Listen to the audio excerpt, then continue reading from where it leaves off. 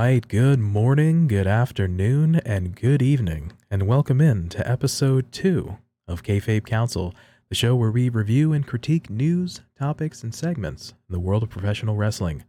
My name is Pretty Tony, and alongside me is TF Joker. Joker, what's the crack? Oh, Tony, it's the end of another week in wrestling. The pay per view this weekend. I've had a really good day today. The sun is shining, and it's a very nice day today. I've had a pint of Guinness, and it made me smile. So I've had another one. Yeah, I am having a really good one today. But I hope you're having a good one as well. Yeah, I'm glad you're doing phenomenal. Yeah, it's nice. The weather outside is pretty solid. It's a little warm, which is fine, you know. Nice little good weather, kind of sunny day, and in addition, like you said, it's been an interesting and intense week in the world of professional wrestling. So Sometimes maybe intense actually might be an understatement, especially leading up to what's been going on this weekend. Um, At least for one company, it might be a little bit more intense than the other. I would say that's fair, for sure. Of course, for this recording, the Double or Nothing pay-per-view is coming up, so there's a lot Very, that ex- happened this past week for sure. very exciting stuff. Some All good right, matches on that card. definitely. As an aside, we would like to thank everybody for checking out our debut inaugural episode, both on YouTube and on various platforms as well. So thank you guys for checking us out. Definitely, thank you very much. All right. And as a reminder, you can find us in video form at youtube.com/kayfabe council and in audio form wherever you get your podcasts from. On this week's episode, we have a match by match breakdown of Double or Nothing as well as predictions. So, coming up first, we are going to be looking at the buy-in for Double or Nothing, which has Hookhausen, rising of Hook and Danhausen, facing off against Tony Nese and Smart Mark Sterling. Joker, what's going on with this one? So this might be like one of the first times that I'm going to watch a pre-show. I typically stay away from the pre-show because these matches don't tend to grab me. They're sort of throwaway house show matches. That's how I see them. That's whatever. That's not everybody's opinion, but the build up to this has been interesting. Most of it's been on YouTube, been on little segments on Rampage, and Hook and Danhausen coming together has been a marriage and personalities that I did not see happening. Um, but they're I'm not even sure of Danhausen's style. Like, I don't know what he's going to do. He's just going to sit there and curse people. But the fact that he's having his true debut match alongside Hook against Tony Nese and Mark Sterling, this will be a good showcase, hopefully for him, uh, to kind of showcase his talents to those of us who don't really know about him and what he did before becoming a part of AEW.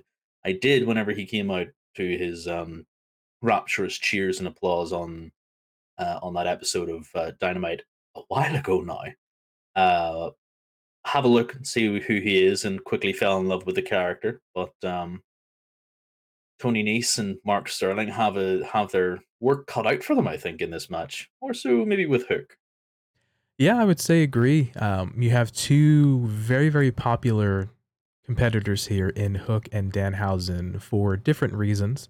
Obviously, Hook has been sort of a mini Goldberg esque type of matches, just running through opponents and then just bam, get in, get out, type of thing. That's been kind of going over huge. And then of course Danhausen for his character work and his a bit of comedy piece type of thing. So interesting to note how these two sort of came together, sort of maybe as a little bit of a kind of a bit of a joke segment, but then also kind of garnered so much steam from the fans, Mm, initially coining the term Hookhausen. So, yeah. um, that should be super interesting. And then again, take nothing away from Tony Nese, a phenomenal athlete. We did get to see that little bit of a preview with Tony Nese going over for the win against Danhausen in Dynamite about 2 weeks ago for Danhausen's in-ring debut. And Smart Mark Sterling, more known for his work on the indie circuit, but still like another solid worker. Yeah, it's definitely going to be interesting to see how they want to run this, but I think there's a clear favorite in this match. There is a clear favorite in this match, and it is definitely not Smart Mark and Tony Nese, unfortunately. I do appreciate Tony Nese. I think he is 100% worthy of his moniker, the premier athlete. But I have Hook and Danhausen taking this by a country mile, and Hook is definitely going to put on a clinic. Danhausen is going to do some shenanigans, make me fall in love with the character even more. And Mark Sterling is going to complain about his neck. I do agree that there's going to be a bit of gaga and a bit of ska in terms of the match, a little bit of potentially shenanigans or kind of fun from Danhausen's side. I feel like Hook's going to get a hot tag and just kind of do Hook things. But yeah, I definitely see Hookhausen taking this one. So I'm going to agree with you on that. Who do you think is going to take the pin, and who do you think is going to do the pin? I can see I can see Danhausen getting most of the heat, hot tag to Hook, uh, do some Hook things, some throws. I could see a Kata Hajime on Smart Mark, and to save Tony Nese, either a visual pinfall or a visual submission. So Well, at least we're agreeing on something else then. Definitely Smart Mark taking that visual pinfall would be the best for everyone. I think in this one. all right, definitely for sure. Now we looks like we're going to transition to the main show for the second of 13 matches on this card total. We have here just announced on Rampage this past week, we have Kyle O'Reilly versus Darby Allin. What's going on with this, Joker? All right, so yeah, added in right at the last minute, bit of a Darby Allen, sort of taking revenge for his dad. Wants Kyle O'Reilly to be taking a smackdown, taking a beating for what he did to Sting a little while ago. Um, I'm surprised this was added. If I'm perfectly honest, I didn't think that this had enough behind it to just be straight added out of the blue on the Friday Rampage. I like both Kyle O'Reilly and Darby Allen. Maybe Kyle O'Reilly. I'm a bit of a Kyle O'Reilly fan compared to Darby Allen, to be honest.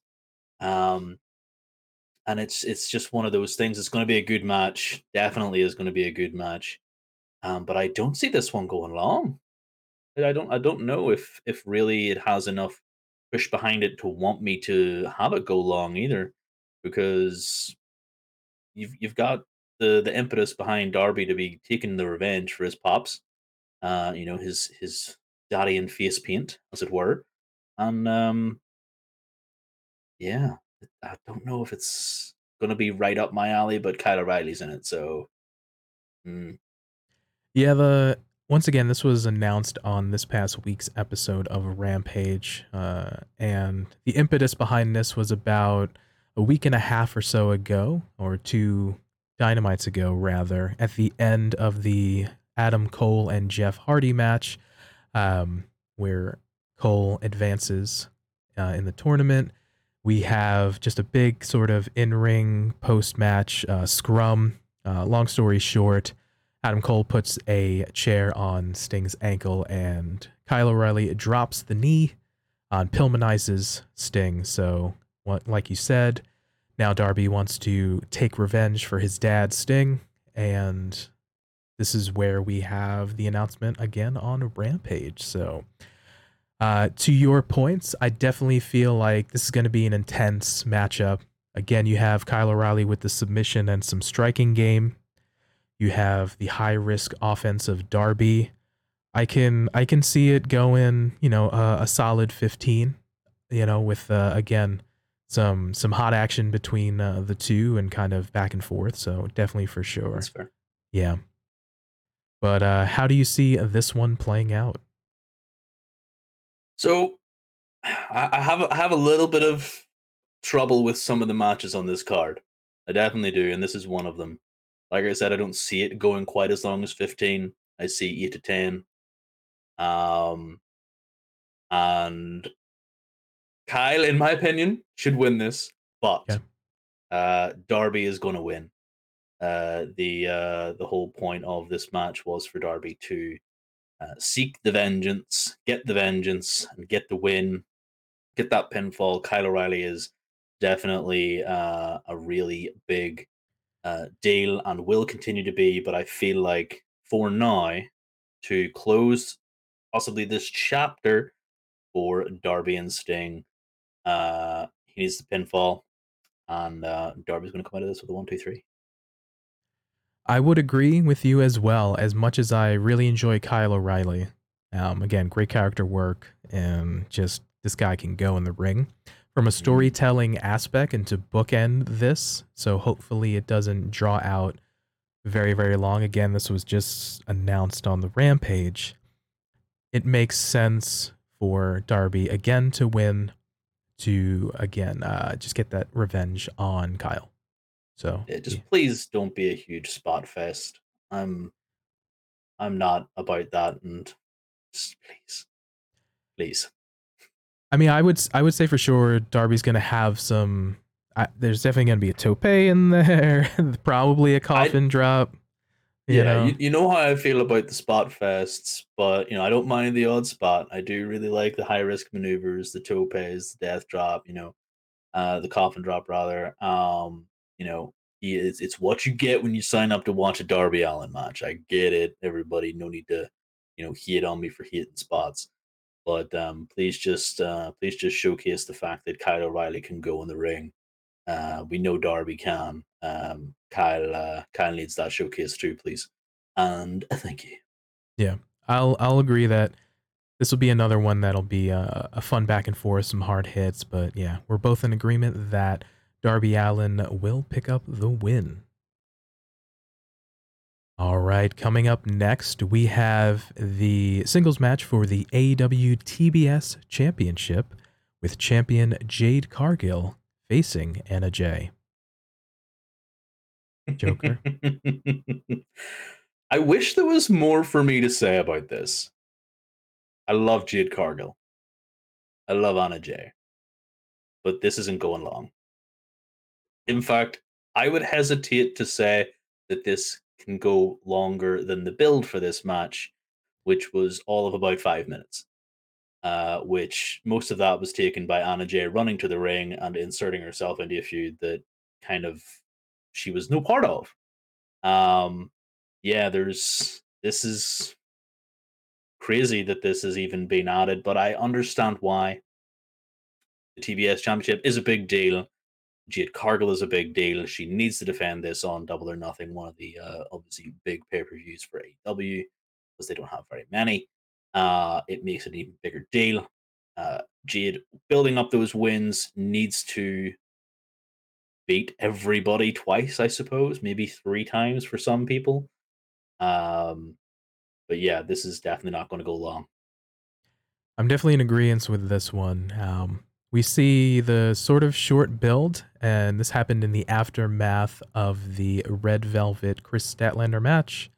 Bit of a Sure. beatdown, and that happened on Rampage about 2 weeks ago, or 10 or Mhm. 11 days or so ago. Beatdown on Chris Statlander, Ruby Soho, who was on commentary at the time, comes down in for the save, gets overwhelmed, and then here comes Anna Jay coming down, grabs the uh, grabs the crutch rather. Thank you.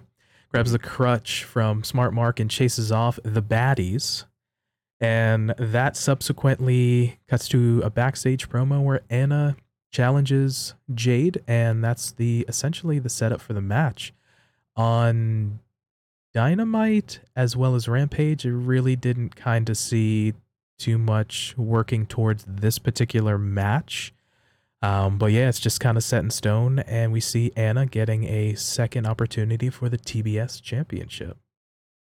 Yeah, it's unfortunate she's getting a second opportunity that's going to end up the same way as the first opportunity for me.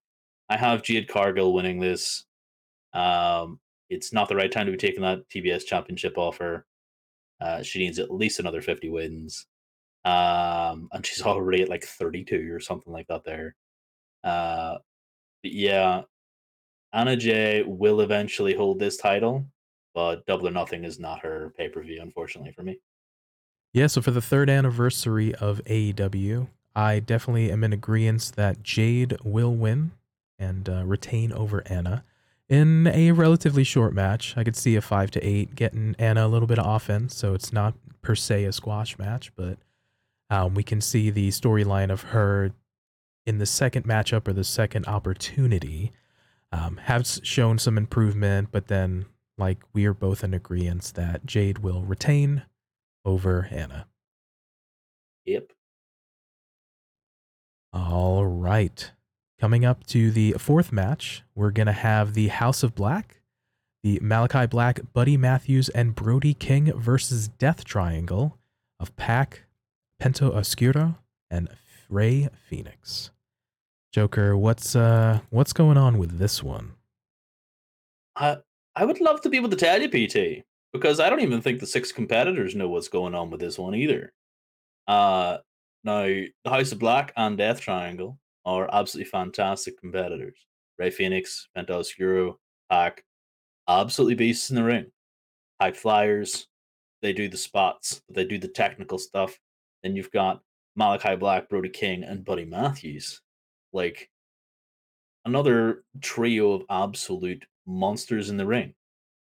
But this has just kind of been a sort of stable rivalry of House of Black kind of going after Penta Oscuro. They've turned him into they turned Penta into Penta Oscuro. Him seeking the revenge after Phoenix's arm. I believe it was in that match that Penta went down with the arm injury.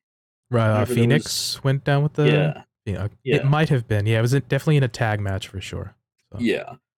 So either way, House of Black started to have this parallel storyline where they went off and tried to beat up Penta Oscuro.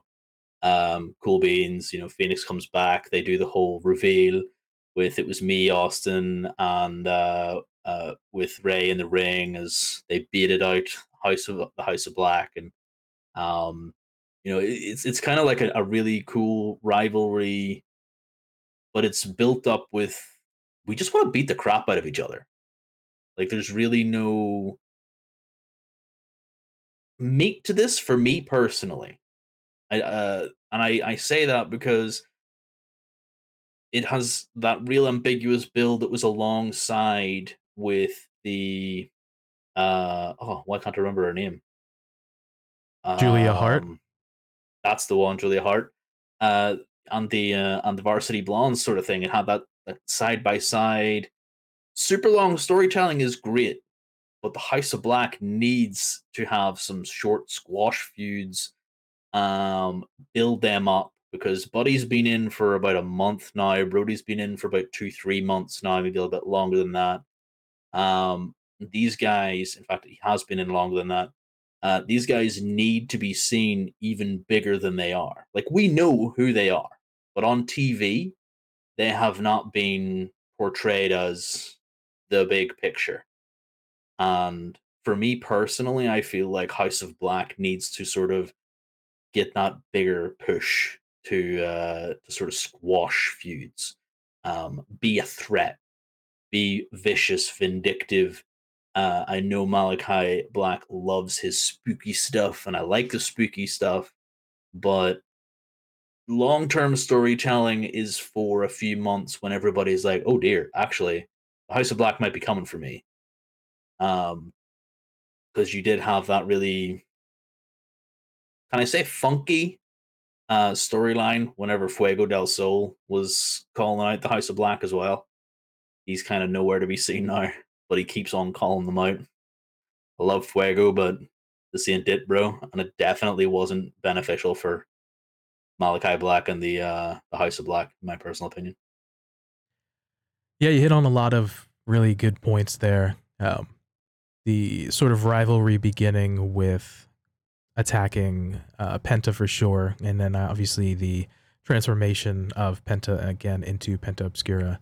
I think I have the inclination that the injury to Ray Phoenix might have played a factor in sort of the delaying of the payoff, in terms of the actual kind of, they had to halt the brakes a little bit on the storytelling. So again, we have these little bit of sort of side stories of the Varsity Blondes and the whole Julia Hart piece that you mentioned, the little piece and kind of flavored text with Fuego. So I feel like now that we have Ray Phoenix back to being healthy and he can wrestle, we can sort of reactivate that piece. And then again, we're having now the payoff to that feud, or finally having that match here. You have six guys that can really go for sure. Obviously, all the members of Death Triangle have phenomenal, just incredible offense. And again, you have the three guys from House of Black, of course, that can definitely go. And Brody King, again, even for a big guy, can move. And it's a nice compliment to Malachi and Buddy. So for sure, I think this is definitely going to be a fun match. We're going to definitely see some kind of lucha libre style things, in terms of both moves, but then as well as the kind of that sequence where AEW plays a little fast and loose with its tag pieces. I almost feel like it's unofficially has some lucha elements where if the legal man goes outside, then one of the other tag team members that can, on your team can go in. Sort of, that's part of lucha Mm, rules. Um, right. but yeah, but I definitely feel like we're gonna have some high intensity stuff, and yeah, I think it's just gonna be a fun match. With that being said, who do you see coming out on top? Okay, so this is another one where it has me. Who do I want to win? Is this more who do I see winning? Who do I want to win? Who is going to win? Kind of situation. Um, it's very very difficult for this one. Okay. This is probably, in my opinion, one of the most difficult predictions for me personally. Because, like we said, all six guys can go. There is definitely going to be some amazing wrestling going on, some lucha libre in there, some definite big strong spots. House of Black, definitely for me. Okay. I can likewise, I'm a little bit of conflicted in terms of who I feel like is going, who's a clear cut. I don't think there is a clear cut winner. Um, who do I want to win? I think House of Mm. Black. I feel like for them, it would make sense to again kind of make them sort of stronger in terms of who would benefit more from the win. And I feel like that would be House of Black. Who's going to win? I feel like Death Triangle. So Ooh, okay. So Death Triangle's your pick then? I do believe that Death Triangle is going to win. Ooh. Although Okay, I okay. I I want House of Black to win, but I feel like it's going to be Death Triangle. Yeah, I'm right there with you. It's a definite. I flip flopped on this one all day. Pac is one of my favorite wrestlers. He is just so good, so strong, so quick, so agile. Ray Phoenix, who I only legitimately, a lot of these wrestlers in AEW, I only find because of AEW, and Ray Phoenix was definitely one of them. So when you have two of my favorite wrestlers working for a company on the same team, you're like, well, you know, how do you pick between the two? Well, that's because the other team has two of my other favorite wrestlers in Malachi Black and Buddy Matthews, who, if people remember, had amazing sessions in the ring working under the WWE banner. And anytime they were on, even though they were doing repeat matches every single week, I was always watching them. They just amazed me every single week. So that's why I'm gonna have to go with the House of Black. All right, we definitely see it going different ways, but we'll find out the outcome this coming Sunday. All right, on to another matchup. This as well, just announced on this week's past episode of Rampage, American Top Team, Scorpio Sky, Ethan Page, and the debuting match for Paige Van Zant in a 6-person mixed tag team match against Sammy Guevara, Frankie Kazarian, and Ty Conti, with the caveat being if American Top Team wins, neither Sammy nor Frankie will be allowed to challenge for the TNT Championship as long as Sky holds the title. What do we got here? I'm actually super happy with this. I am super happy with this match being made. Uh, because I feel like Scorpio Sky gave away the ending by Okay. adding that little stipulation. Uh, Now, whether or not you loved him or hated him, Sammy Guevara is an absolutely amazing wrestler. Uh, Again, one of these breakout stars that I found through AEW. Loved his presentation. Has risen up to be a very, very cool worker, even though he's become known, in his own words, he's become known for the ladder match in AEW. I don't really think that's a good thing because he's gotten injured in every single ladder match he's participated in, but that's another story. Uh, his relationship with Ty Conti, though, I'm happy for them. I'm happy for everybody in love. Congratulations, you're in love. But this isn't. It was fun for the first week or two, but I'm over it. Like I'm done. They're not heels. They're not babyface. They're just there, making out on my screen, and I'm like, can we get to the point? Um, so their continued sort of interference with the TNT title after Sami lost it, and then the ping pong back and forth, the hot potato rather of the TNT championship for the last few months between Sky and Sami. Introducing Frankie Kazarian into this mix, I felt like was only a way so we could get this match. But it is definitely one of those things that I see as a bit of a godsend that Sky has added this stipulation on. Because everybody has been calling for somebody else to win the title so we can just take all 6 of these people out of the freaking scene and focus it on somewhere else. Like just give it to a big guy. Have Miro return and squash everyone. Give it to Archer so he can he squashes somebody, comes in, takes it, and he holds it. But yes, this is definitely going to be really really good. And I feel like they've given away the ending here, giving Sky this amazing looking new belt and adding on to this stipulation. Yeah, this is a bit of an interesting matchup here. You mentioned a little bit of the back and forth of the title swapping, the hot potato of Sammy and Scorpio, rather. Yeah, I think it's just something to your point about we hopefully will be the dovetail or the bookend to this particular feud. This has been a bit of a confusing one. I look at all the competitors in the match, and I look at really they're all basically heels except for Paige, which I think is going to be the person who gets cheered. You look at Scorpio and Ethan, obviously are heels. You have the whole Sammy and Ty, which they're like, oh, we're just doing us, but they're definitely they think they're baby faces, but they're definitely heels. And Frankie basically turned heel because of his alliance with Sammy and Tay.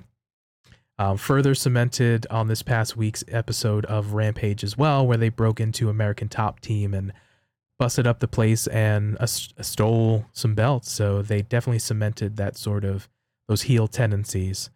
But yeah, I think it's a bit of sort of long in the tooth. I'm hoping that this is the end of the feud, and like you said, we can have Scorpio potentially fight just other competitors and have some good matchups, leading to then down the line someone else having the title.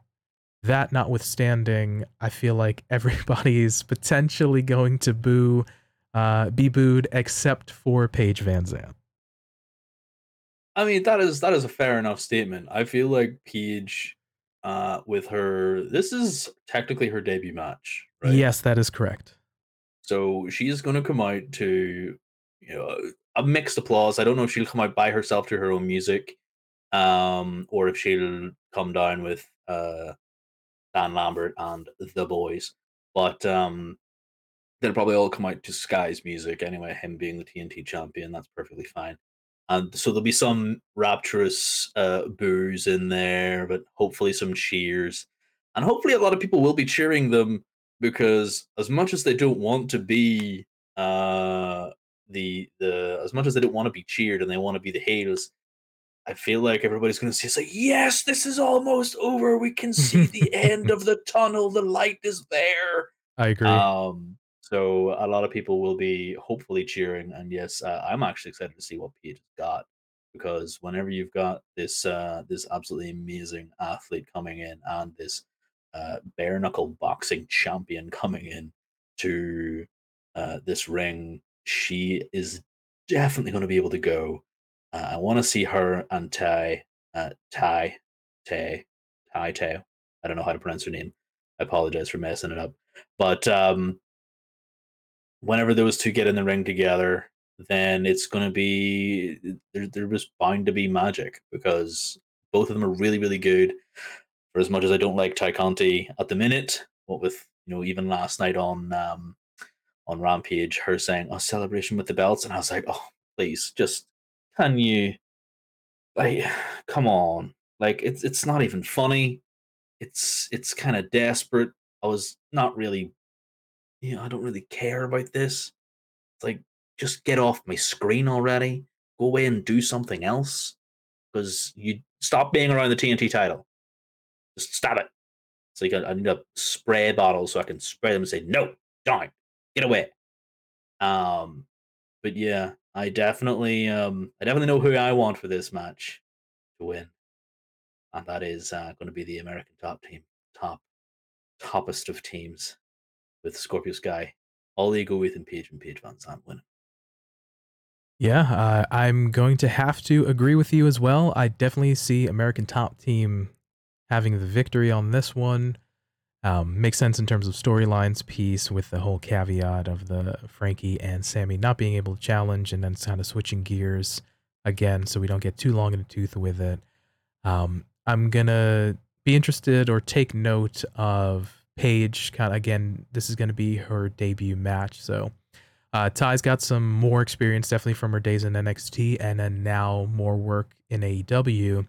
Um, I won't say ring general, but I definitely feel like they can work together on some spots, and Tay can definitely help Paige through some of their interactions. But I definitely am agreeing with you in terms of American Top Team winning this one.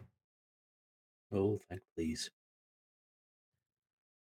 All right, now moving on to the matchup, the Battle of Generations. We have the Hardys, Jeff and Matt Hardy, taking on the Young Bucks, the tag team of the 2000s versus the tag team of the 2010s and potentially the 2020s. So, Joker, what do we got with this one?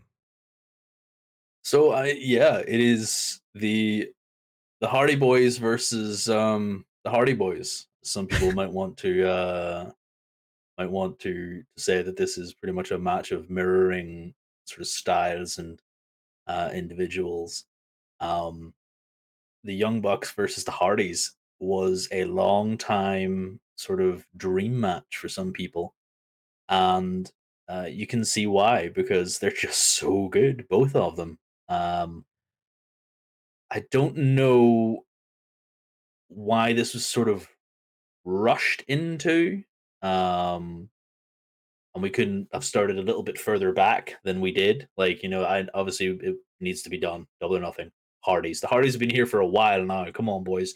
You just could have tried to build up to this a little bit quicker. But last night's Rampage showed us some really fun stuff in the sense that the Young Bucks know how to party, and the Young Bucks know exactly what they're doing, and how to get under the skin of fans everywhere.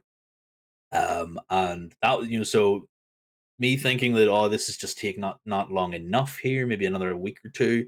Last night I watched Rampage. Well, I watched Rampage this afternoon. Different time zones, had to sleep, and I was just okay. This has done it for me. Like this is exactly what I needed to get me super interested in this match. Whenever you had Matt come out, obviously as Matt, and do the ring fall, off the ropes for a la Matt Hardy many moons ago.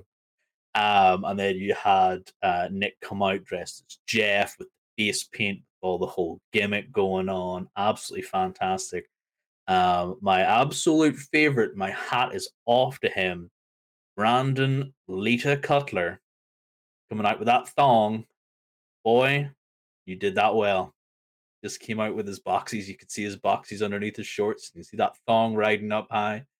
But most of all, like the tease, the new brood, or and with Gangrel coming out making his AEW debut, which definitely sent the reason for this feud kind of over the edge for me. Yeah, definitely for sure. Shout outs to Gangers himself, Gangrel, out there fanging and banging. Getting a payday, brother, on this week's past episode of Rampage. Finally, Definitely built up a nice little piece. It harkens back to a backstage promo where the Hardys essentially called the Young Bucks Hardy cosplayers. So to kind of stick it to the Hardys and kind of do that little piece and kind of just twist the knife a little bit. How do you do that?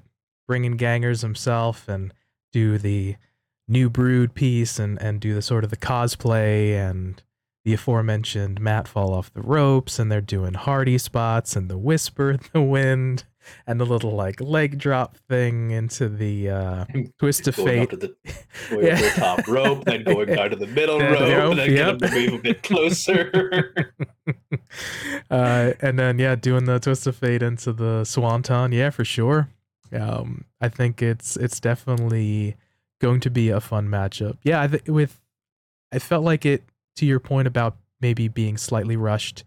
You had obviously Matt in the company and then Jeff showing up around late January-ish to February-ish time, which only leaves us about, two and change months.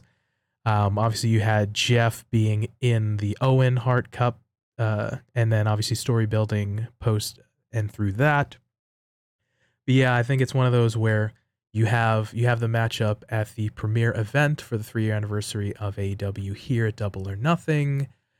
Potentially, do you wait on that for another 4 months until the next pay per view that AEW holds on its own type of thing? Do you have it on a Dynamite type of thing? But I feel like sort of the timing was right, or a nice sort of little piece to kind of have it here now that Jeff was freed up from not being in the Owen.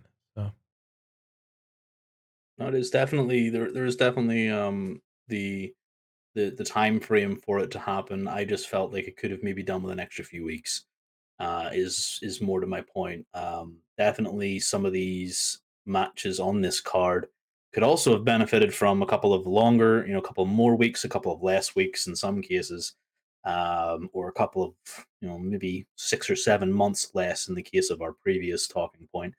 But this one definitely could have maybe used a little bit of an extra week. That the Hardy Boys cosplayer, you couldn't have made it in the attitude Attitude era, Era yeah. sort of. Excuse me. You couldn't have made it in the Attitude Era sort of thing from Matt. Made me giggle because now they're working at the promotion that the Young Bucks helped find Yeah. because what the hell, like it's just funny.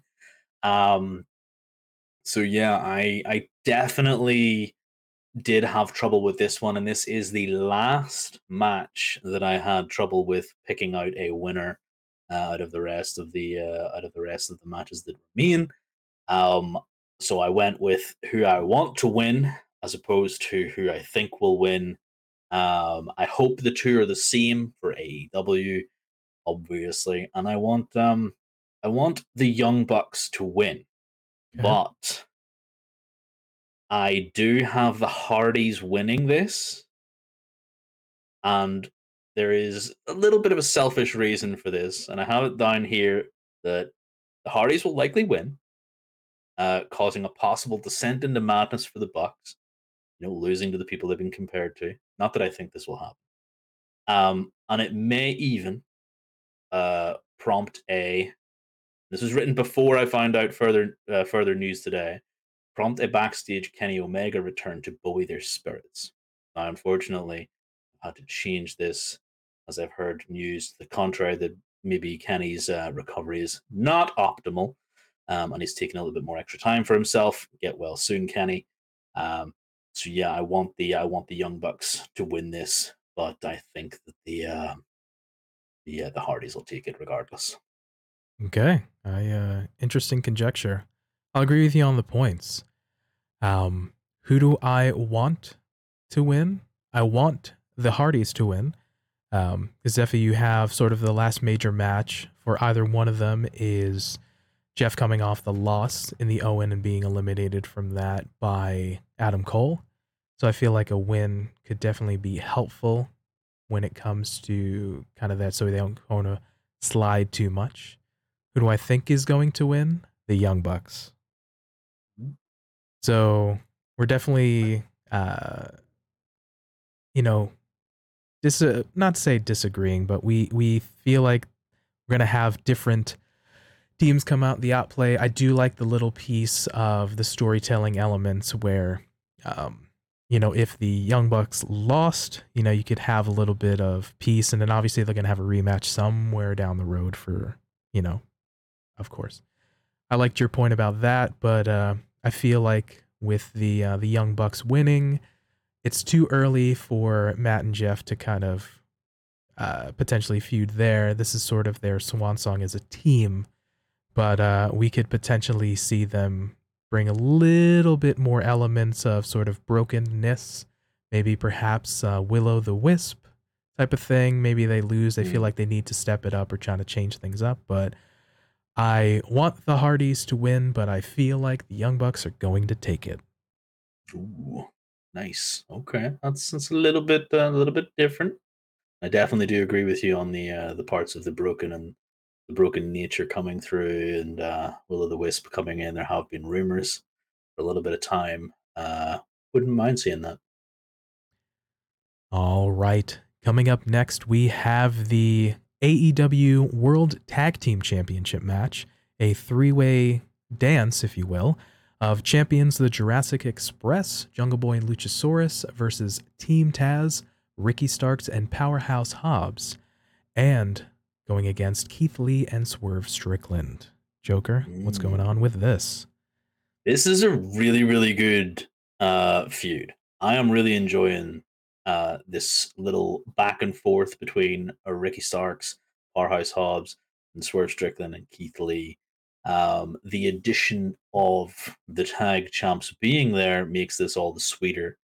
I definitely do enjoy me some Keith Lee. I enjoy me some Powerhouse Hobbs. So seeing those two big behemoths go at it with Luchasaurus as well is going to be absolutely amazing. And to see Ricky Starks, Swerve Strickland, and the Jungle Boy in the same ring as well. We had a match this past week on Dynamite with three of them, which was nothing short of awesome. Definitely a really, really good precursor to what's going to happen. Um, it might seem like there is a lot going on behind the scenes for one of these teams. Definitely with the Jungle Boy and Luchasaurus being mentored by Christian. their involvement seems overshadowed by the maybe less than mentor like attitude Christian has shown towards Jungle Boy these last few weeks, what with the little shadows of like to go and hit him after a loss. There's some stuff there that kind of overshadows this match for them, but the Swerve Strickland and Keith Lee tag team is gaining nothing but popularity for me personally. You cannot see enough good things said about Keith Lee, and you cannot see enough amazing attitude coming out of Swerve Strickland. And Ricky Starks and Powerhouse Hobbs have just been absolutely killing it since day one, honestly. Since Powerhouse Hobbs joined Team Taz in that feud oh so long ago during the lockdowns, and they were doing all these matches in Daly's place. I've been a big fan of Hobbs, been a big fan of Starks, and especially Starks being on commentary has helped his character a lot. So yeah, there's definitely some really good fun about to be had in this massive match. I'm going to say that this has potential to be match of the night here. Ooh, okay. Um, we got like the aforementioned preview on this week's episode of Dynamite. We had Jungle Boy versus Ricky Starks versus Swerve Strickland, and that was just whew. That may have Mm, been for me match of the night on that week's episode of Dynamite. But yeah, I you hit the nail on the head. You have six guys that really can go. You have the combination of the agile smaller guy with being the tag teamed up with the large guy who can also a large powerhouse who can also go as well for all three teams. yep. Um, we're definitely going to see an intense matchup with lots of moves and lots of powerhouse and stuff and kind of all these different elements coming into play. Again, we have Keith Lee and Swerve Scott again, Swerve Strickland rather, being a strong team and having a lot of momentum. The absolute kind of strong teaming of Ricky Starks and Powerhouse Hobbs. I'm really feeling like they're kind of coming into their own as well. And then you mentioned too, like, what's the storytelling element of Christian Cage being mentoring the Jungle Boy and Luchasaurus? Like you said, he's been overshadowing them. He's been speaking for them. The whole, I think the episode of Dynamite when they're like, yeah, let's make this a match at Double or Nothing. He goes, "We are the tag team champions." So, and then you can see kind of Jungle Boy look over like, excuse me. So you have those little pieces. I'd be curious on how it plays out if Christian is down at ringside. Would he could he like throw if Jungle Boy's on maybe on the outside, could he throw him back in the ring, type of thing, and that leads to a little spot in the match type of thing. There's a lot going on that can be told here, whether one team wins or loses. So definitely Mm. sure it's going to be an insane match. Yeah, it's definitely going to be filled with different little aspects to it where you can go, well, this team should win, this team should win, this team should win. Like you said, with the Christian element, is he going to be at ringside? I think yes, he's going to be at ringside. But I don't think he escorts Jungle Boy and Luchasaurus down to the ring. I think he comes down to the ring at a later point because there will 100% be shenanigans on the outside of the ring. I don't think Christian will get involved. No reason for him to be around the ringside. If he does come out, that's kind of whatever. It doesn't make too much of a difference. Um, but I feel like because of his involvement, he overshadows that one team, and it's unfortunate they're the tag champs. So that kind of muddies the waters around this because the bigger story has been between Ricky Starks and Powerhouse Hobbs versus Swerve and Keith. That is legitimately the tag team match that I want to see. This being a triple threat match just means that we're going to get new tag champs, and I am kind of happy about that because personally, as much as I love Jungle Boy and Luchasaurus, haven't been doing it for me. It's not been the they've not been FTR. Let's put it that way. FTR have been impressing and doing so many good matches, and they just haven't lived up to the level that FTR sets for the tag team division, in my opinion. So I have, to no surprise, Team Taz taking this win, but I have two little ways that they can win this Okay. with an optional third. All right. Lay it So I on me. have Hobbs is going to pin the dinosaur. Okay. Hobbs is going to just absolutely knock seven shades of this stuff out uh, of both Luchasaurus and Keith Lee. Keith Lee, obviously being that big boy, is going to take a nice big beating between the two of them. And eventually Hobbs pins the dinosaur. Second one, Ricky pins the dinosaur. In each of mine, I have the Luchasaurus taking the pin Okay. because, well, he's a big boy. He can, he's going to be fighting a big hoss battle. He's going to take a lot of damage. Feel like Jungle Boy might be a bit distracted on the outside, and that is for the standard win where, you know, things just happen. Okay. The Christian swerve turn comes whenever Jungle Boy takes that pin. If Jungle Boy takes that pin, and I actually have, I'm pretty solid that he is the one going to be taking the pin, then it's going to happen, and Christian's going to solidify his heel turn on the group and beat the tar out of Jungle Boy. And a little bit of a bonus, Luchasaurus does nothing. Okay. I like what you've presented there for sure. I'll agree with your points about taking nothing away from Jungle Boy nor Luchasaurus. Um, they are amazing athletes for sure, and definitely have been prominent in the early days of AEW leading into now its third anniversary. I will definitely agree that they have been overshadowed, definitely by Christian, because he speaks for them. He is their promo, and it's not helping them in terms of either Jungle Boy or Luchasaurus stand out in terms of being able to cut promos and having the time sort of in the spotlight. So I understand why he's their mouthpiece and sort of their mentor role, but I feel like the longer it goes, it's sort of hurting them more than it's helping them.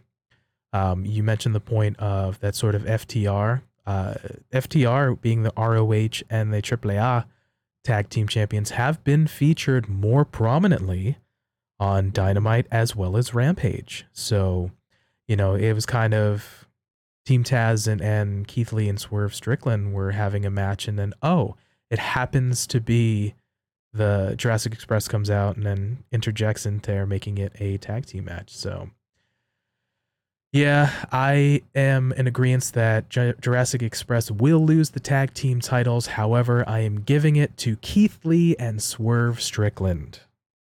I'm not mad at that. So, I'm not mad at you for that one. I like both Keith and Swerve. I just feel like personally for me at the minute, um, it is definitely a Ricky Starks, Powerhouse Hobbs sort of vibe I'm getting, and it would give Ricky Starks his first taste of actual defendable gold. yeah, I think a win for either your point with Team Taz or Keith Lee and Swerve Strickland will definitely benefit either one of those teams more than having Jurassic Express retain rather. So yeah, I definitely think this is going to be definitely a fun matchup. Oh yes. All right, coming up next, we have the Anarchy in the Arena match featuring the Jericho Appreciation Society of Chris Jericho, Matt Menard, Angelo Parker, Daniel Garcia, and Jake Hager taking on Eddie Kingston, Santana Ortiz, and the Blackpool Combat Club of Brian Danielson and John Moxley. Whoo, hot dang, this is going to be a Pier 6 brawl, as JR might say. This is going to be a big one. It is definitely Stadium Stampede without the stadium. It is going to be violent. There's going to be weapons. There's going to be brawling all over the place.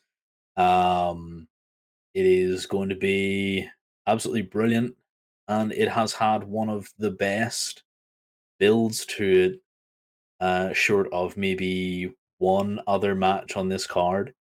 And I just feel like the last few weeks where we have had the back and forth between Regal and Jericho on commentary on Rampages, we have had some insight from both of them to the animosity between the groups. The fireballs. I'm a wizard. You know, the him Jericho just now calling himself the wizard. Like he is legitimately, he's Le Champion. He is what else? What other names did he have at the start? He had the Demo God. Yeah. He is just filled with names, and now he's the wizard.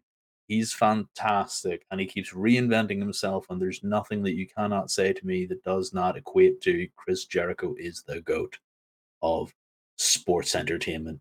And that is what he wants to do right now. He wants to sports entertain us. And the Jericho Appreciation Society has taken some fantastic personalities, molded them into uh, absolutely amazing people, all surrounding this learning tree that they quite honestly they all benefit from, and it's just fantastic to see. And then on the other side, you have people like Eddie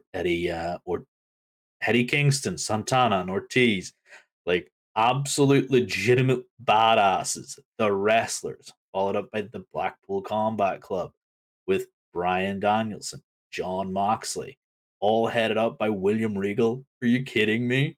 Like this is just fantastic. The two pillars of learning in wrestling today in Jericho and Regal, two people that arguably have some of the best rapport in the ring with a mic, because they just feed off each other. It's so good to see and hear. Um, and then you have the best mouth in the game with Eddie Kingston. Like, there's nobody better. Definitely not. Some of the best wrestlers in the game with John Moxley and Brian Danielson. And yeah, it's all gonna go down, and I cannot wait to see it. The bill has been fantastic. This.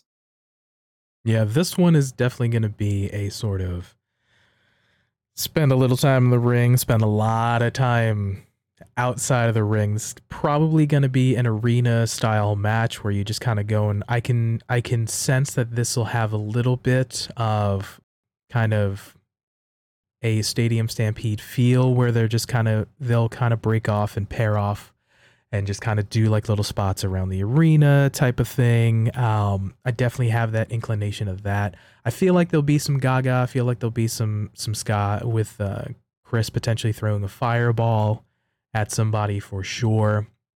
But none the fact that this is going to be one entertaining match. Definitely feel like there's going to be some blood for sure to kind of help flavor it up. So yeah, and you spoke about it too. Like the build-up's been really, really strong, and little storytelling elements of Chris now having his new group.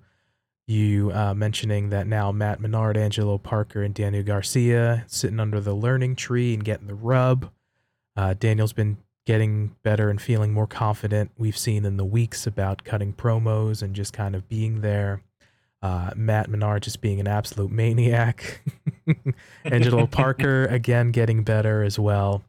The back and forths adding that regal element in there, and you said nobody cuts a promo like Eddie, and that's definitely 1,000% to not undercut the abilities and the star power of Santana Ortiz, Brian Danielson, and John Moxley, which are phenomenal athletes on their own. So uh, to bring it home, this is going to be very entertaining and hard hitting and just all around fun match.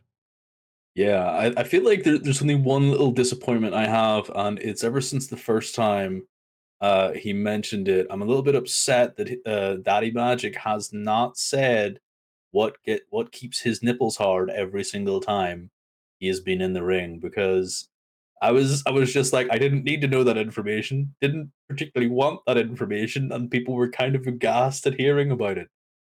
It was freaking hilarious, and he should be doing it every week.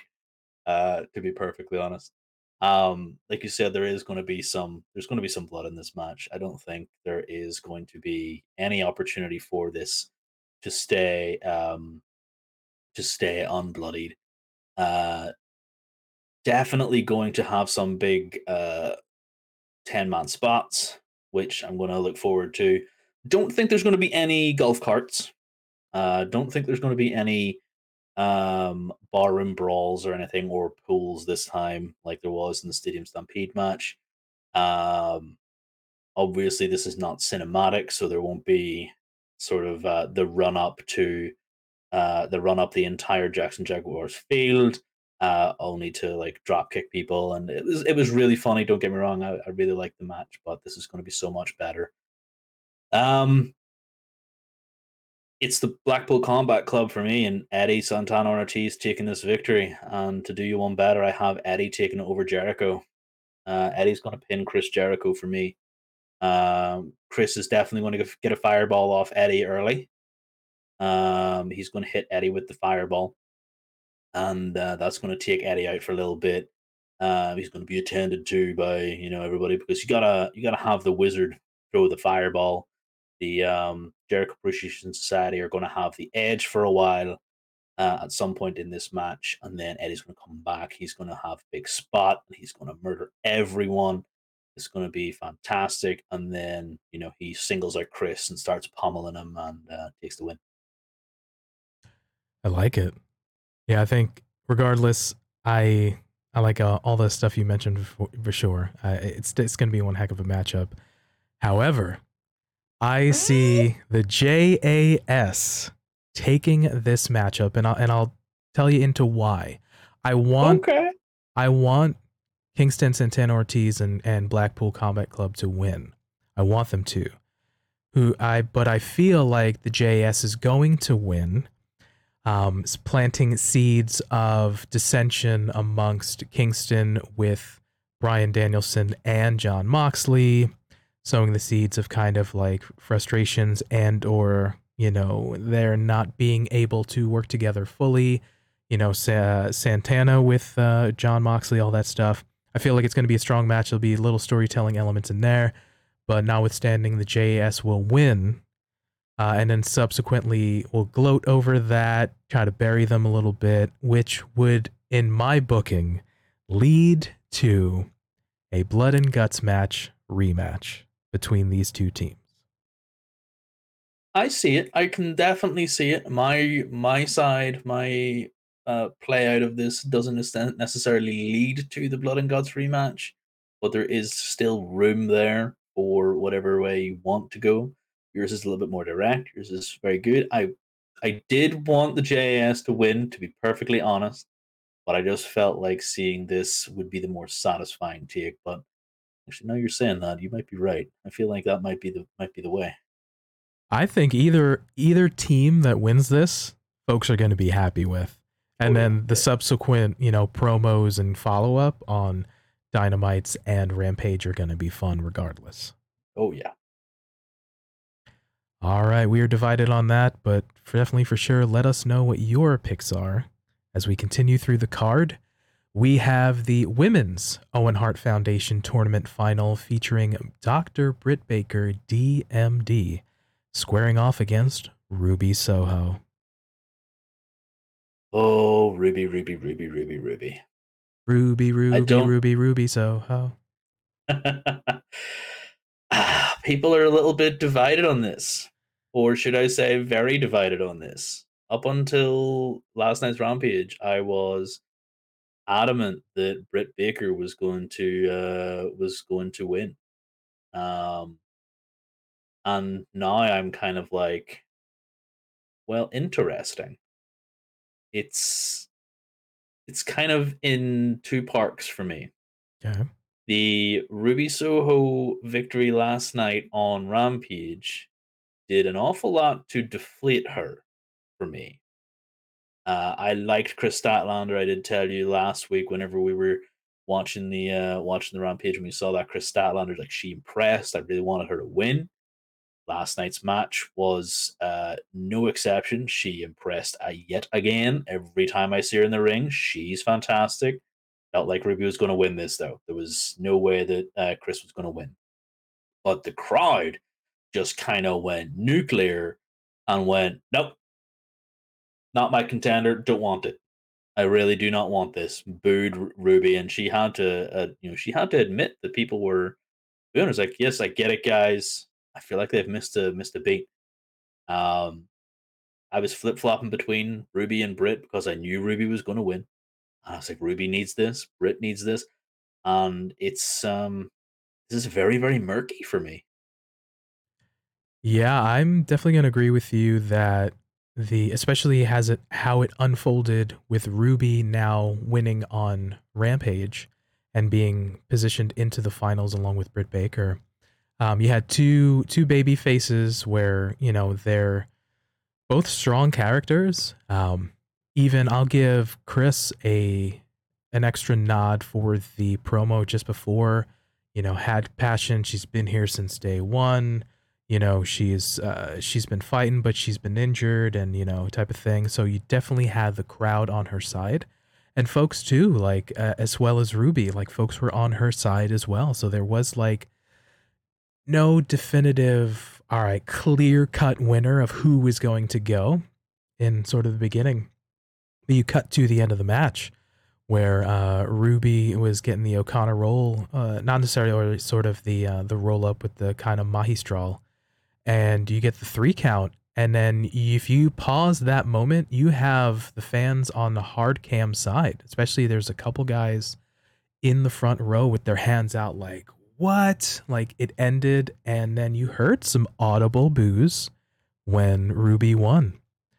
And then you cut to Britt coming out and Ruby just saying that promo in there, hearing some boos, acknowledging. And I give kudos to Ruby for at least just saying it like, hey, this is tough. I may not have been the favorite type of thing, or just, paraphrasing. But, she's gonna take down Britt. So I will give an extra nod again to Ruby for at least acknowledging or not just passing it off. But yeah, towards in the matchup, the fans were clearly on Chris's side, but then Ruby went over. So regardless, again, if it was Chris versus Britt, I believe they faced off before, so it would have been a rematch. But again, they're at different points in their career. But I believe this is going to be a rematch as well for Ruby and Britt. I want to say this is a rematch from Grand Slam. Either way, this is going to be a fun match. I think we have to look out for if Rebel and Jamie Hayter are potentially going to play into the match itself. I think you're right. Yeah, definitely Rebel, not Reba. Reba, not Rebel. The third member that we never really see anymore because Jamie Hader is now the favorite. Um, their involvement is going to be pretty key here.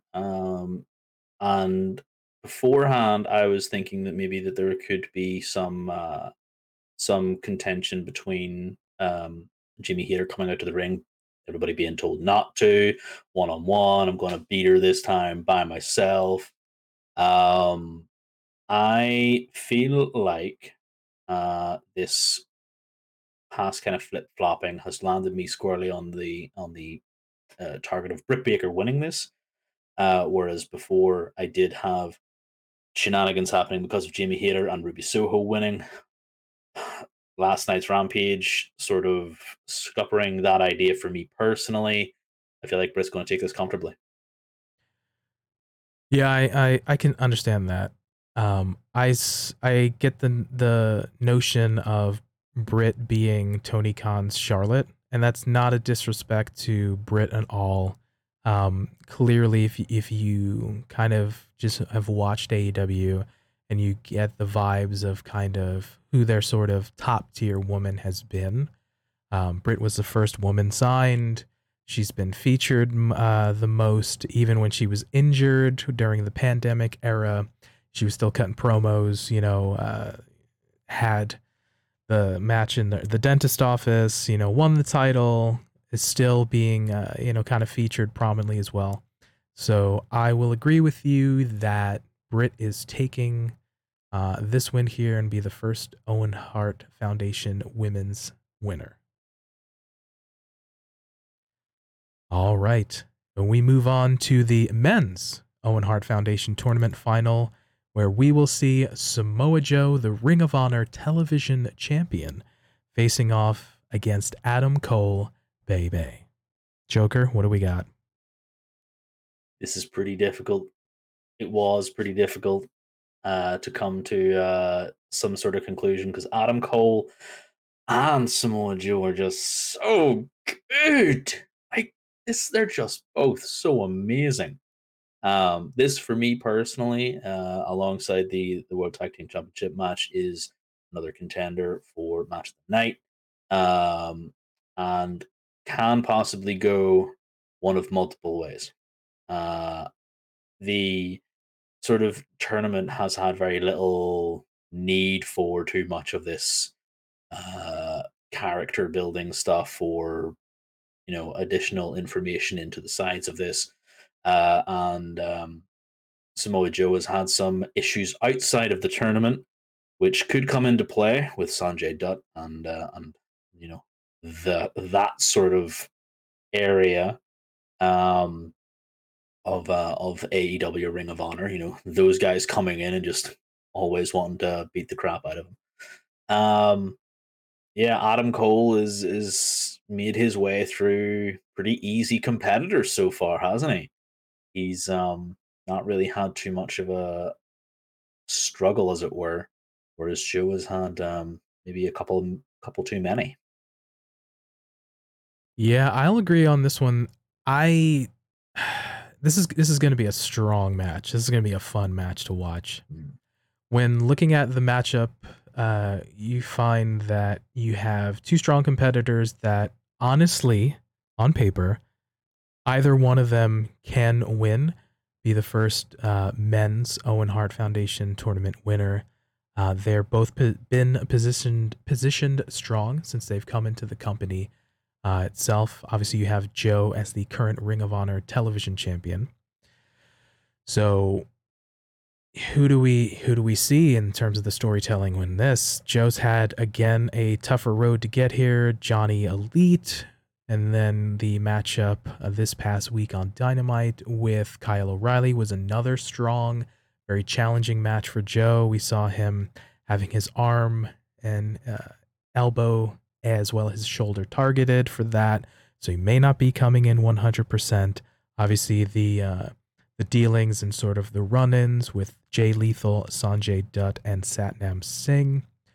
And then as well, yeah, you have Adam Cole, like you'd mentioned, seem to get a little bit easier path, if you will, toward the finals as well. Again, not to downplay his opponents as well, but here I'm concerned that both men could use the win, obviously, to keep both of them strong. Again, Joe's your Ring of Honor television champion, and he's been the most prominent of all the Ring of Honor champions that have been on TV. I say Sans for FTR being the tag team champions of Ring of Honor. And we've also want to definitely have Adam Cole look strong again because you've had that unsanctioned loss to Orange Cassidy. And he's gone 0-2 to the world champion Hangman Page. So we definitely, both men could use a win for sure. Both men definitely could use a win, and we are set up perfectly for some shenanigans in this match because there are multiple avenues to getting both people what they need and still remaining strong. Personally, that is my thinking as I go towards Adam Cole taking the win over Joe via shenanigans, where we have Bobby Fish at ringside coming down. Obviously, Kyle O'Reilly, if this match is up after the Kyle O'Reilly match with Darby Allen, Kyle is maybe out injured. he's hurt, he's not feeling the best, he's not going to be there, or Kyle could be out there, whatever it is. Uh, Bobby Fish offering some distraction while Jay Lethal, Satnam Singh, and Sanjay Dutt come out, uh, give a little bit of an ambush to Joe, and make it even easier for Adam Cole to win. It's not what Adam Cole needs, but it is what Joe requires in sort of taking him out of the men's Owen Hart Foundation tournament finals. I feel like having that Britt Baker Adam Cole win would do wonders for just having them do stuff that is outside of a title contention, still keeping them super strong. And in the case of Adam Cole, bringing him a little bit back on track, as it were. So I'm going to agree with you on this one. I also have Adam Cole taking the win and being the inaugural Owen Hart Cup winner on the men's side. And I definitely feel like there'll be a degree of shenanigans as well, so that Joe doesn't eat a loss cleanly. I believe something kind of happened. There will be some kind of conjecture and but then Adam Cole gets the win again for not having held a title, and to kind of save face a little bit with going 0-2 to Hangman in terms of world championship opportunities. Yeah, I definitely feel like this will be a feather in his cap, and to kind of have him be put in a position to continue his push. So, yep. All right. Coming up next here, we have MJF versus Wardlow, with the caveat being if Wardlow wins, he will be granted his release from his contract with MJF.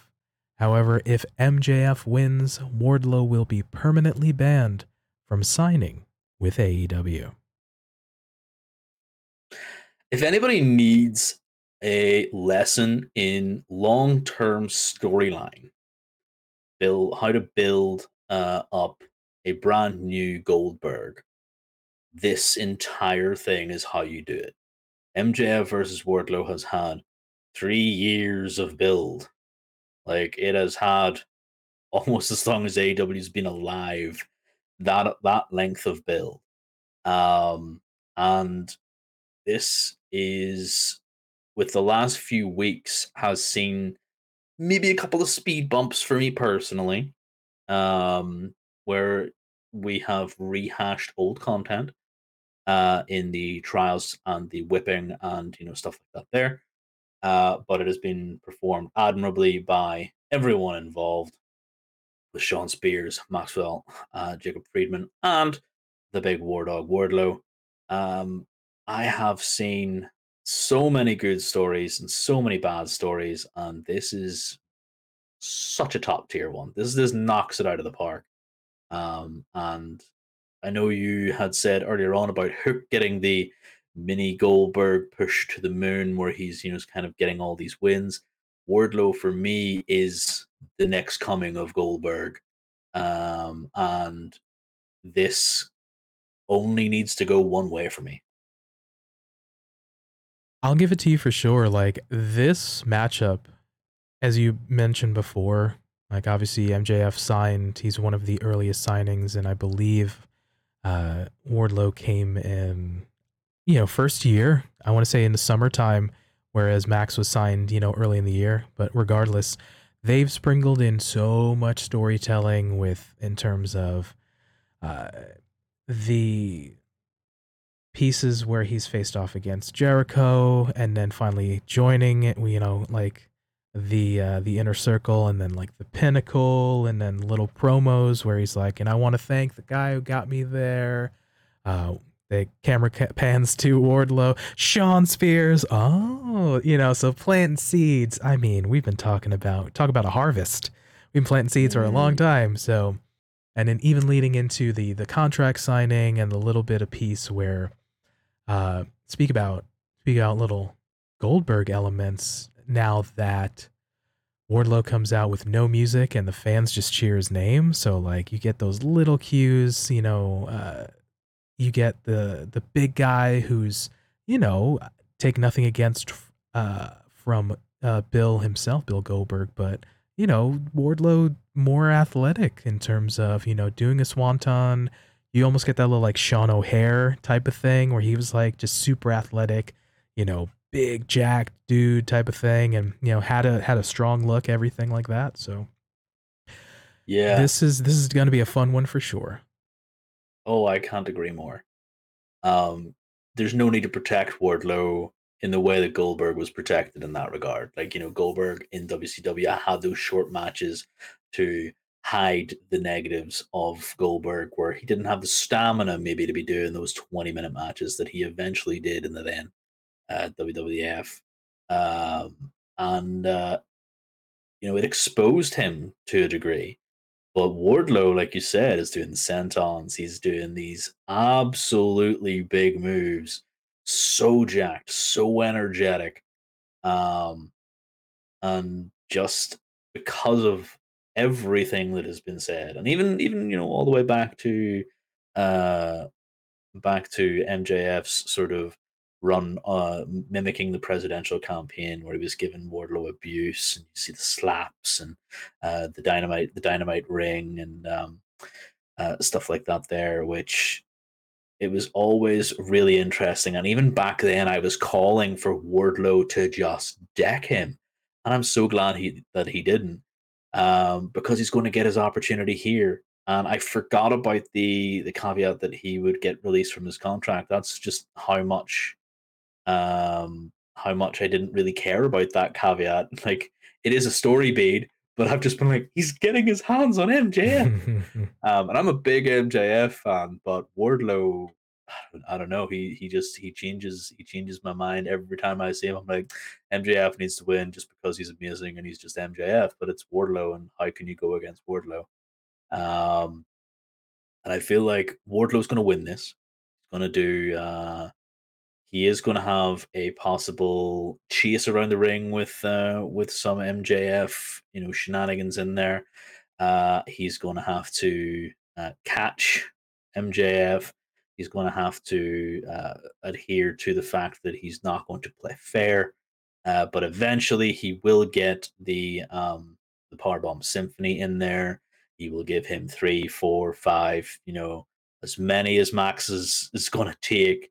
And because of the beating he does get, I am calling that MJF will take a break from our screens for a little while, which will actually lend into the further heat that he currently has.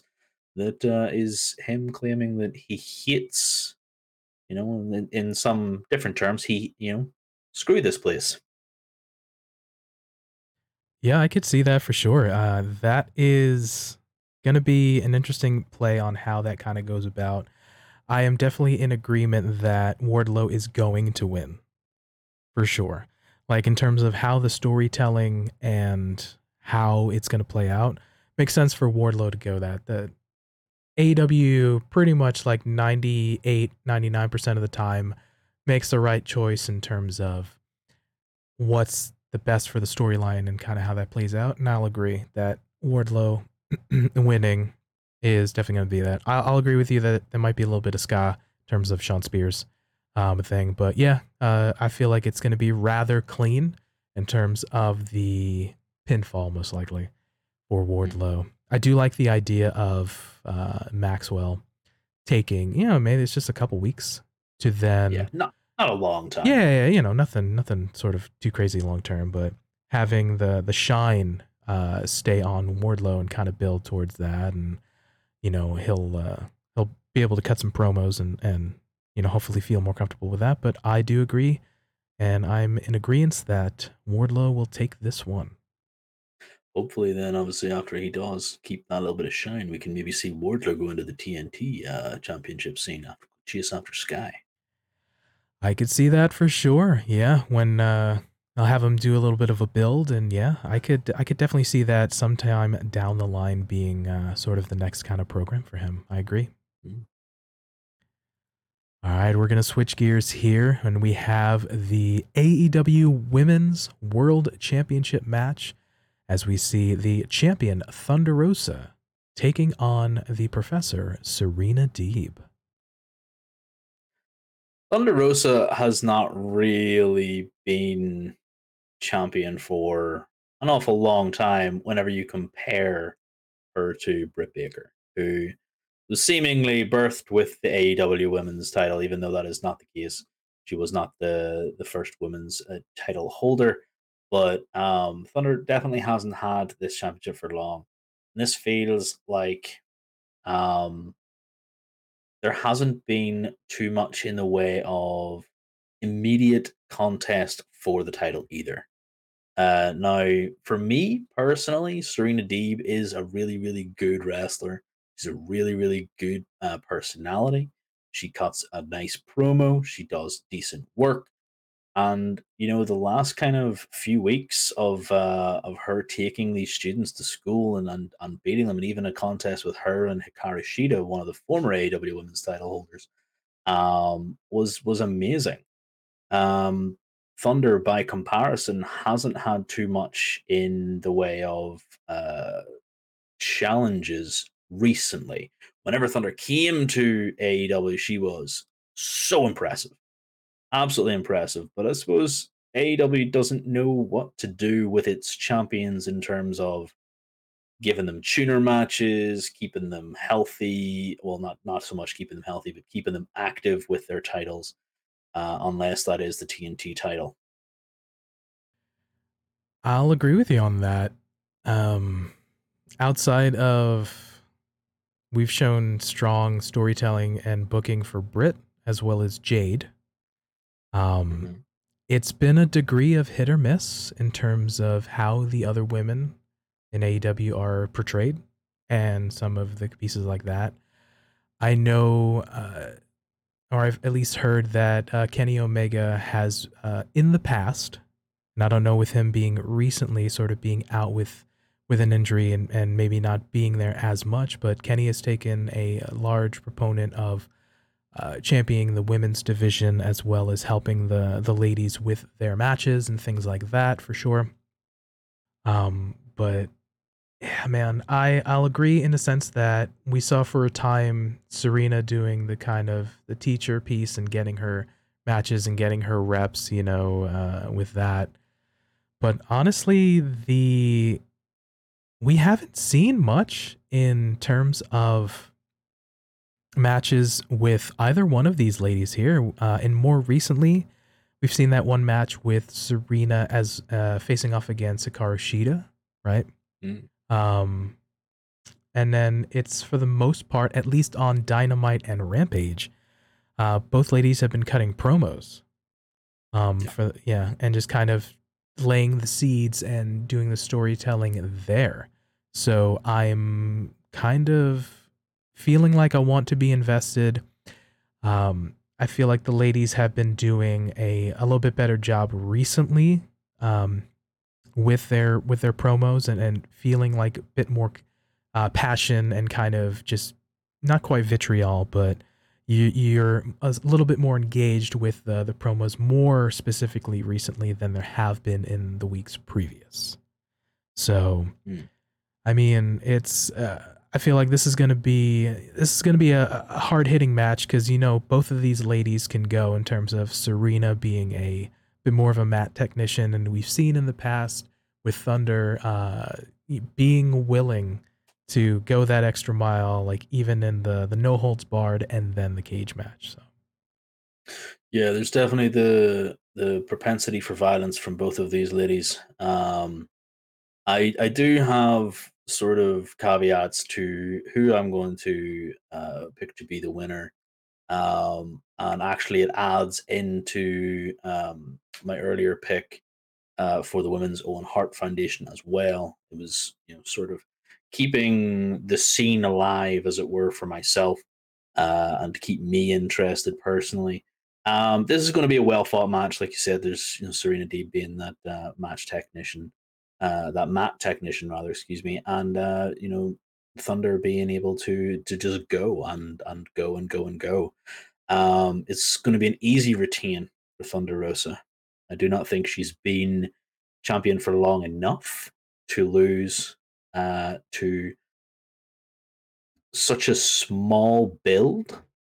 Um, There hasn't been, matches to bring Serena up to create that contest.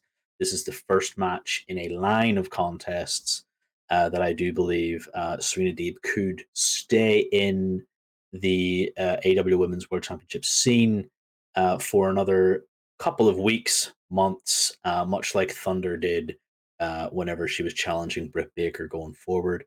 If this was sort of one of the last matches in the line of around that time, then I would see Thunder Rosa picking up a hard fought victory, and then the winner of the Women's Owen Hart Foundation, preferably then at that point, would have been Ruby Soho. And she would have been like, well, look, I just won this prestigious tournament, beat Britt Baker, the former AW Women's Champion. I've beaten an awful lot of really strong individuals. Give me that title. But this is for me personally a Thunder Rosa easy routine. Yeah, I'm gonna agree with you. I have Thunder Rosa also taking the win and retaining here. Um, like we both had mentioned, this is going to be definitely a hard fought matchup. Um, I'm hard pressed to recall if Thunder has, at least on Dynamite or Rampage, defended the belt against any challengers on television since she won it. So I, as I kind of think back and kind of the lead up, I don't really recall, or nothing kind of stands out to me. So this will be, if not the first, one of Thunder's very first strong challengers for the Mm-hmm. title. And again, I definitely see Thunder retaining here. Uh, again, in a very hard fought matchup. Definitely. Yeah. All right. In this marathon of matches we have here for Double or Nothing, we come to the 13th, the Baker's Dozen. Matchup scheduled here, the singles match for the AEW World Heavyweight Championship. We have champion Hangman Adam Page versus CM Punk. Man, if the promos alone were to tell the story, then we're in for quite the matchup. Quite the treat. I think is what I would say. Definitely, I could liken this entire card to a sort of buffet or a long meal where you start with those nice little appetizers, and you have the real meat and potatoes. And this match is going to be that parfait dessert. That big ice cream, that big bit of chocolate cake, whatever you want to end off that big pile of dessert, pile of freaking food that you've had in that big nice dessert. Maybe an entire chocolate cake if it were, because this is going to be so sweet to witness. The build, like you said, the promos have been really good these last few weeks between both Hangman Adam Page and CM Punk. Um, it's been hard to tell who's babyface, who's heel from time to time, and it has definitely been breadcrumbed in there that there is something not quite right with one or both of these individuals. This past week, obviously, Hangman cutting a really good promo on Punk, just saying that not only am I going to defend this title, but I'm defending AEW from you, echoing statements made by previous competitors such as MJF and Eddie Kingston about how there's something not quite right about Punk. We need to defend AEW from Punk. He's an outsider. Sure, he is the voice of the voiceless. People know him from previous companies he's worked for, Ring of Honor and WWE more prominently. And he even mentioned that he wanted to light a pipe bomb and roll it towards Punk's feet and just see what happens. And he says, "But I'm not going to do that." Um, he just his anger comes out in this promo, like in this one sort of action. He moves towards Punk. He's really about to sock him, and this before anything happens. Um, and he just kind of takes a step back, and he's just like, okay, okay, yeah, whatever. He does have respect for Punk, but he actually says he pities him. Yeah. Like how many times do you get these guys coming and go, I pity you, dude. I pity you. But yeah, ends up actually punching Punk, knocking him down, and Punk gives this big wry smile. He's like, "Now you done it, boy." And Page just walks away, knowing what he's done, knowing what he's started, and what he has to finish. It's been a really good build. Yeah, ever since the Punk laid down the challenge and he says, I'm going to face Hangman Adam Page for the championship, a Double or Nothing, we've seen quite the sowing the seeds. We've had in one matchup, Hangman using the go to sleep to win a match, and then we subsequently saw the response with CM Punk using the Punk Shot Lariat against John Silver to pick up a win there. Yeah, so we've seen a little bit of needling back and forth, again, harkening back to the promo we just saw on this past week's episode of Dynamite. Man, Punk just saying, listen, man, it's not personal. It's just business. I'm here for a shot at the world championship, man.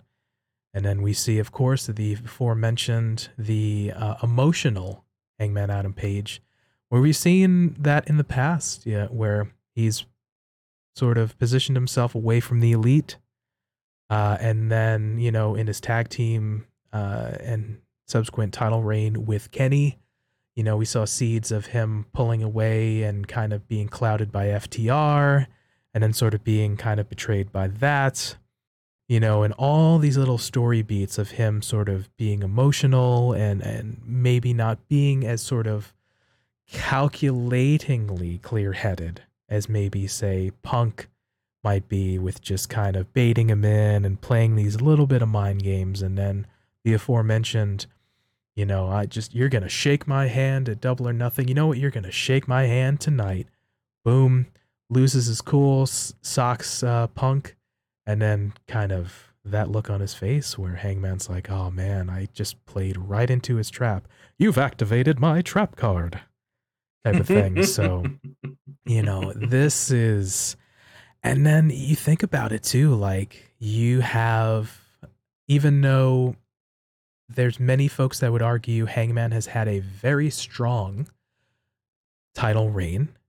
There's folks that have said it's been a little bit lackluster, even though he's faced some strong competitors. You think about he's faced Bryan Danielson, excuse me, amongst others.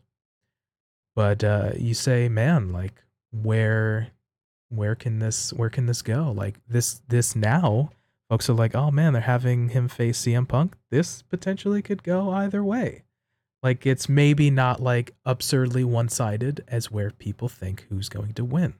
So Mm. I do agree that there has been some rumblings that this hasn't been the biggest, the most the most prestigious reign, but I don't think anyone, and I mean anyone on that roster, could have followed Kenny Omega. mm, There's nobody on that roster. I defy you to find me someone that could have beaten Kenny Omega and done half as well as him at being his follow up. You're essentially being Kenny Omega's follow up act, and yeah. that to me was impossible. So he was already at a disadvantage. Was the Hangman here? I feel like he definitely did have some banger matches. He beat Adam Cole twice. He beat Bryan Danielson. Yes, he did. There was somebody else. Can't remember who. Apologies for forgetting whoever else it was. But he does have big banger matches. And these story beats that you mentioned definitely all add into the fact that personally, I don't think this can go either way. This is going to go one way, and it's nothing personal. It's just business. CM Punk's taking this one. All fair points. I think the storytelling element, which again AW tends to do more than say WWE, would be Hangman losing the title to MJF, right? Long term. You feel like their history together or something like that. But it's sort of kind of muddied the waters a little bit in terms of Punk, kind of his return, and maybe that switched gears potentially in terms of creative and kind of star power thing. Um, who or what more does Hangman fight, in terms of contenders? Punk potentially being the champion, may it's argumentative about could he be a stronger title holder? Could it bring more eyes to the product? You can see other matchups too, Punk versus various folks, type of thing. This was a hard one to call. Um, Okay. I don't kind of see, again, a clear cut. I could see either man taking it, but if you're going to put me on the spot right now, I feel like a redemption piece for Hangman. So you and I are split Ooh. on this. Okay, okay, interesting. We are split on a few this evening, Yes. and we're split on a few that are surprising actually. And this is personally the most surprising because I do feel like it wasn't as as wishy washy as it could possibly be.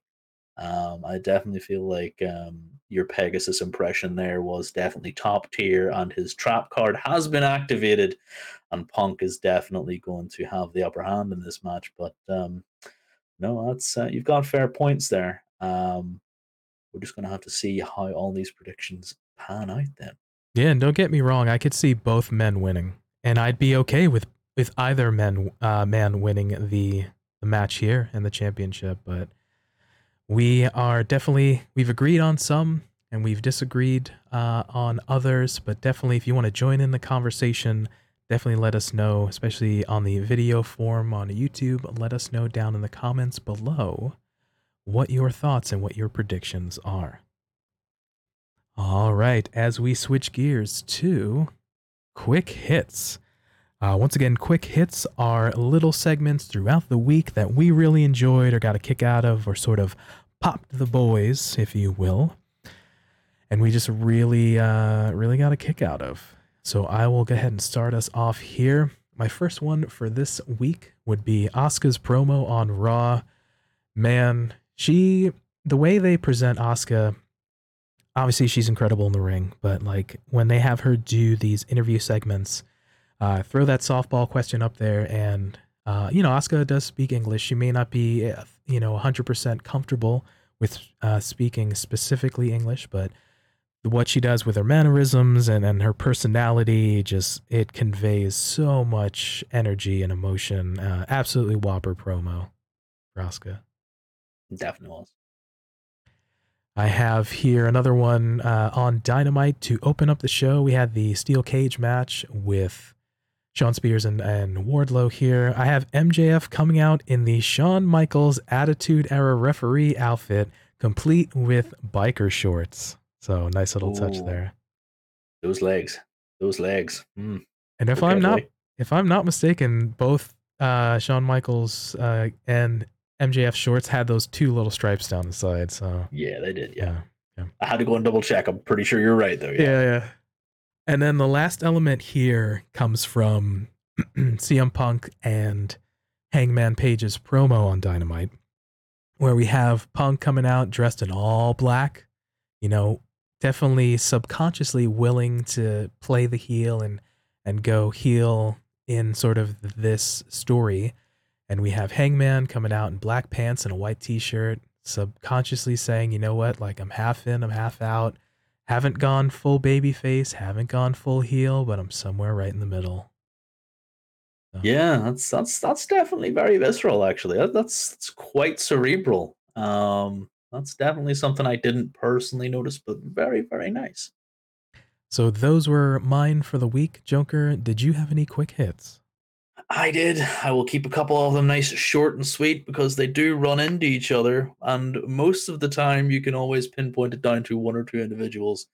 So Sami Zayn is an absolute standout star, and he has done some amazing things this week on Raw and SmackDown. But with him just being in the ring in that impromptu trios tag match, throwing up a "We the Ones," and it just gave me a giggle with him continually being part of the bloodline, or him liking to think so anyway. So much so that he turned up on SmackDown and talked to his good buddy Kevin Owens and said, "I believe you, Kevin, about your troubles with Ezekiel because he is completely the same person as Elias. I don't know what's going on with everybody."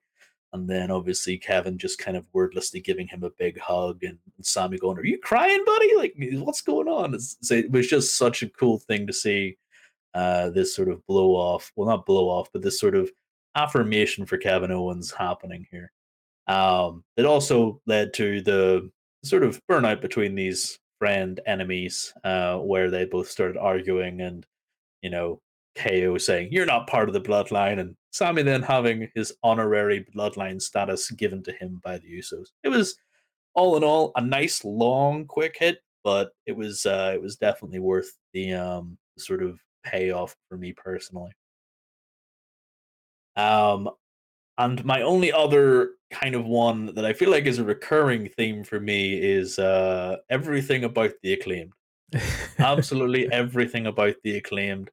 There was a digital promo on Twitter this week of the Acclaimed and the Ass Boys coming out to the crowd, and Anthony Bowens being wheeled out, and that was all fantastic because Anthony Bowens got to lead an Ass Boys chant, fantastic, and then to double down, Max Caster had a match this week where Anthony Bowens got to say Las Vegas, the Acclaimed have arrived, and then followed it up swiftly with a scissor me, daddy ass, and gave the give the scissors to daddy ass Billy Gunn.